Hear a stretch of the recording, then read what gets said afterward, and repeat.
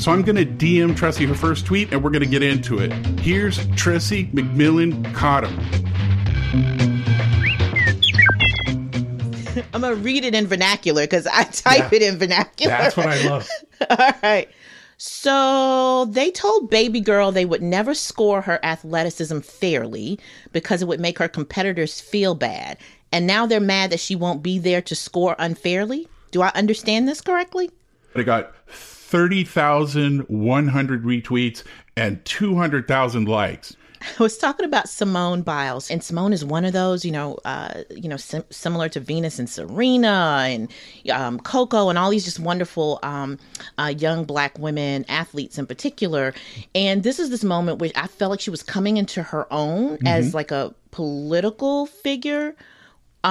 Stepping outside of that little box that they put Olympic athletes in. And she was saying, they were penalizing her because one of her routines had a move with a rate of difficulty that is apparently off the charts, right? And one of the things she's known for is her athleticism. And gymnastics tends to prefer, quote unquote, grace to athleticism. Right. All these coded words, right? Yes. And that is very coded with race and class and gender, read through body type, Right.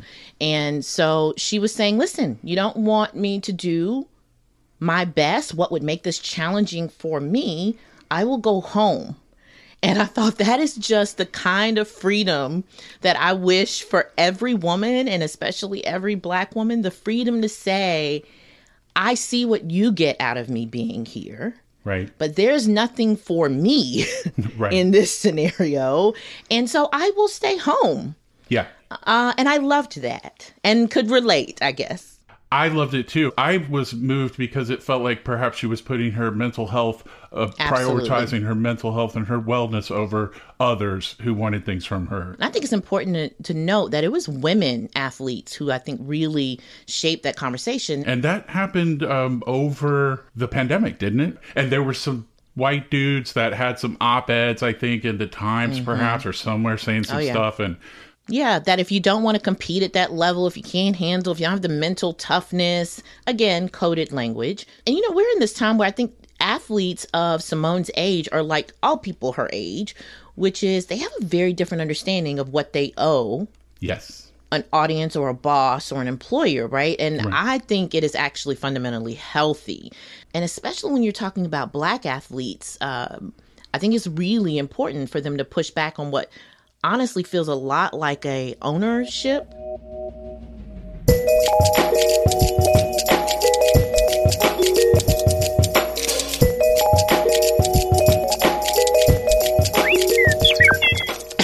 This is very recent. The stages of essay writing by me. 1, have idea.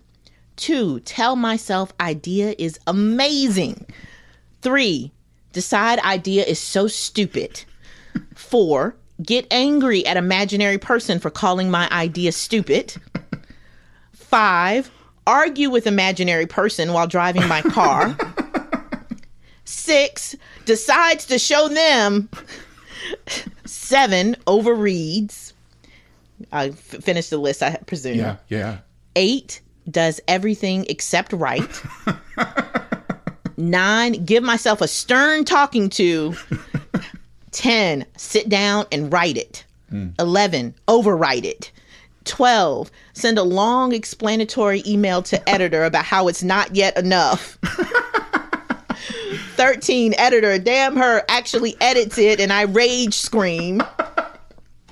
I read it and say, fuck it. 15, secretly wish sickness on copy edits. 16, worry I didn't get enough copy edits. 17, I tell editor, never show it to me again. 18, publish it and then never read it again. This is a very scientific process. Beautiful. That's extraordinary. I mean, obviously you are a renowned essayist and writer of books and articles and so forth.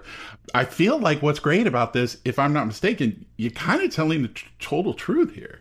Oh, yeah. No, I just finished doing it. Yeah. The reason why this feels so urgent in the tweet is that I was in the middle. The tweets could actually be said to be part of step 8. Wow. Does everything except write. I'm like, oh, I'll write about the cycle instead of sitting down and writing it. I just set myself down to an idea that I had been pre-writing in the back of my mind for months. I knew I was done. I knew I needed to write it. And, that's the moment, I think, when a lot of us become toddlers, and I'm certainly that, and I start throwing a temper tantrum. And I have no one to take it out on but myself and my dog. Right. And my dog doesn't care. And that is the problem. I'm in a constant negotiation with myself about when it's time to do the thing.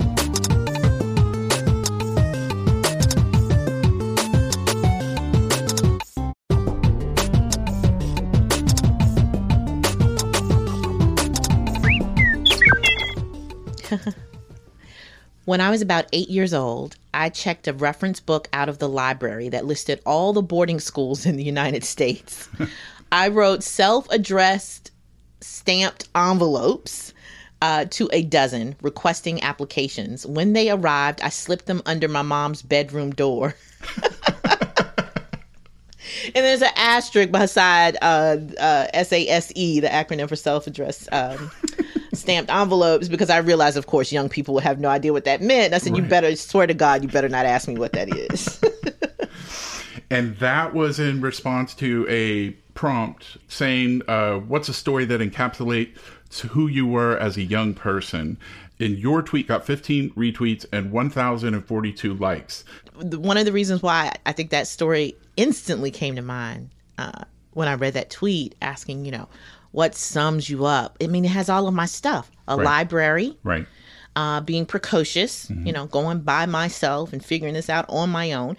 And you went to college in North Carolina, right? I did, in Durham, North Carolina Central University. Did you like going to a traditionally or historically Black college? No, Gabe, my life was so defined by Black authority figures and Black culture, it was never even a question.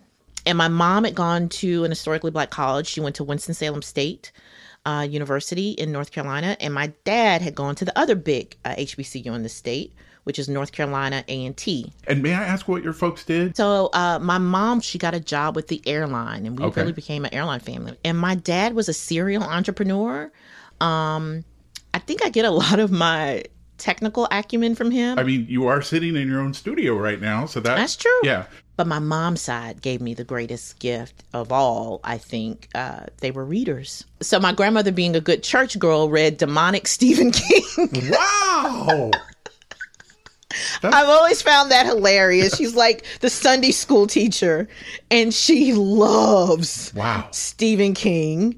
And she was very theatrical and had a kid's heart. And so she would play with me as like a playmate. And we would come up with stories and act them out. Okay. And hers were always scary, which was very inappropriate now that I think about it. And I remember her acting out the Tommy Knockers. Yeah. My mother to this day is like a more of a mystery. So not gore or horror, but mystery and African American literature. This is where I had this massive 2-set volume called the Negro Anthology. But it was like the defining set of like Black literature up until like I think the 80s or something, when they had the Renaissance and Black literature studies. But at the time we had this. My mom had been a Black Panther in college. Oh, really? So she had a lot of stuff. So cool. Wow. Yeah. And so she had a lot of that. And so our home was full of Harlem Renaissance era Black literature. And that was in Charlotte or Winston-Salem? Winston-Salem. Yeah. The Winston-Salem chapter of the Black Panther Party was one of its most organized and longest running chapters of the Black Panther Party. And my uncle was the president, Larry Little. Larry Little. That's amazing. Yeah. My mom was a soldier, and yeah. Like, is there any anecdote or story that sticks with you, like that your mother told you from that time or from that experience? Oh, gosh, that is if you'd asked me that question like 2 years ago, I wouldn't have an answer, which is so interesting. But about 2 years ago, that chapter had its 50th anniversary. Wow. And my mom went and reconnected with all of her old comrades. Right. And so they're now very present in my life. I now see and talk to them all of the time. And it has surfaced a lot of stories I had forgotten. About, listen, the stories from old Panthers, though, are like, they're only funny, I think, if you've trauma bonded. Right. Okay. Their stories are things like, you remember that time we almost got shot? Yeah. Protesting the prison up in South Carolina. Yeah. And to them, it's like summer camp. They're like giggling and, but hearing it secondhand, I'm like, you people are traumatized. Wild. I mean, they helped clear the way in many ways, I presume. I don't claim to know, but for the next generations. Yeah, I think what's so stunning for me is to look at them and just realize how young they were. Yeah. Right, we're all, you and I, we're older than they were then. They were babies, pre-internet babies, which I think is just a different, a different kind of understanding of the world. Their worlds were so much smaller, yet they had such big vision. My mom was from a small town with like 1,000 people in Eastern North Carolina when she went to Winston-Salem State. Wow. So you go from a town that size where you are, there were 20 people in her graduating class, and you go and you start talking about, connecting with Castro and revolutionizing Black people all over the global South. Like, that's just a huge jump. Right. In thinking. And so that is one of the things that, as I reflect on a vantage point of the age I am now, to think about how young they are. It's not like the violence that we see today on the videos wasn't going on and perhaps even more back then. So people really putting their lives on the line and not having a video recorder to present evidence, Yeah, all we have are their stories for the most part. When I talked to my Uncle Larry, and he can tell these amazing, vivid stories about, the cop he got into a fight with, or how they smuggled so-and-so out or something like that. And you realize, and they tell the stories over and over again, but you realize the importance of that in a pre-video culture. Right. That we know anything at all about that time is because they can tell those stories over and over again. And I have a lot of appreciation for that. Do you think there's someone out there that is archiving or recording those stories? Because it sounds... That's a great question. Yeah. And I will tell you this, Gabe, I won't say too much more about it. I can tell you I have spent the last year connecting with people on that very question. More Twitterverse after the break.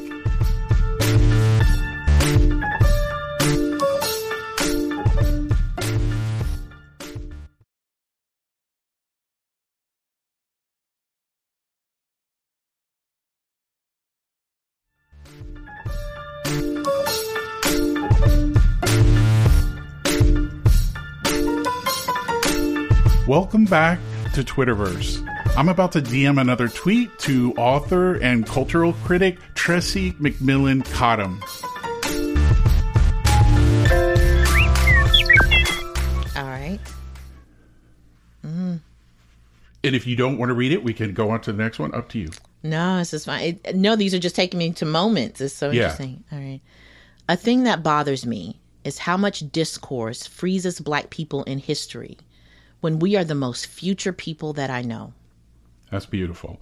That's 84 retweets and 1,117 likes. I was reading a book excerpt in a magazine, and I had read the book in early stages and knew what the book's argument was and was really excited for it to come out. And this is a present tense book. It is a book that was very much speaking to the moment, like something like, On Tyranny is, or something like that. Like, it's a contemporary book. It's current affairs, absolutely, we might say, in the bookstore. And yet the excerpt had chosen, and I get it, because it was about Black people and it was about race, had chosen all these really historical images to accompany the story. And the problem I have with that is that when you freeze people in history, it means you're not dealing with people in the present tense. Our politics are still very much alive, and we're still here. And while, yes, it's important to understand the historical antecedents of things, it can be an escape because we don't feel guilty for history. Right. Oh, I wasn't born yet, so it lets the audience off the hook in a certain kind of way. Right. And I think white audiences in particular are always more comfortable studying, engaging with minority people, talking about us in the historical context, because they refuse to deal with how they are implicated in the present tense. Do you think in that sense you could say Black people are the future, like they're leading the culture? Oh, absolutely. When I say not only are Black people like the future, we think in the future tense. So when so much of your collective identity is tied to a moment of global trauma, as the global slave trade is, and you think about it, what do we think about the future? There is no nostalgia. Yeah. For Black people. You know, that's why you have such a problem casting us in like time travel shows. Right. Where the hell are we going to go? Yeah. Where you going to put us? Without having a very different movie or show. Yes. Right. So nostalgia operates differently for us. Right. And because of that, I think we tend to be more future thinking.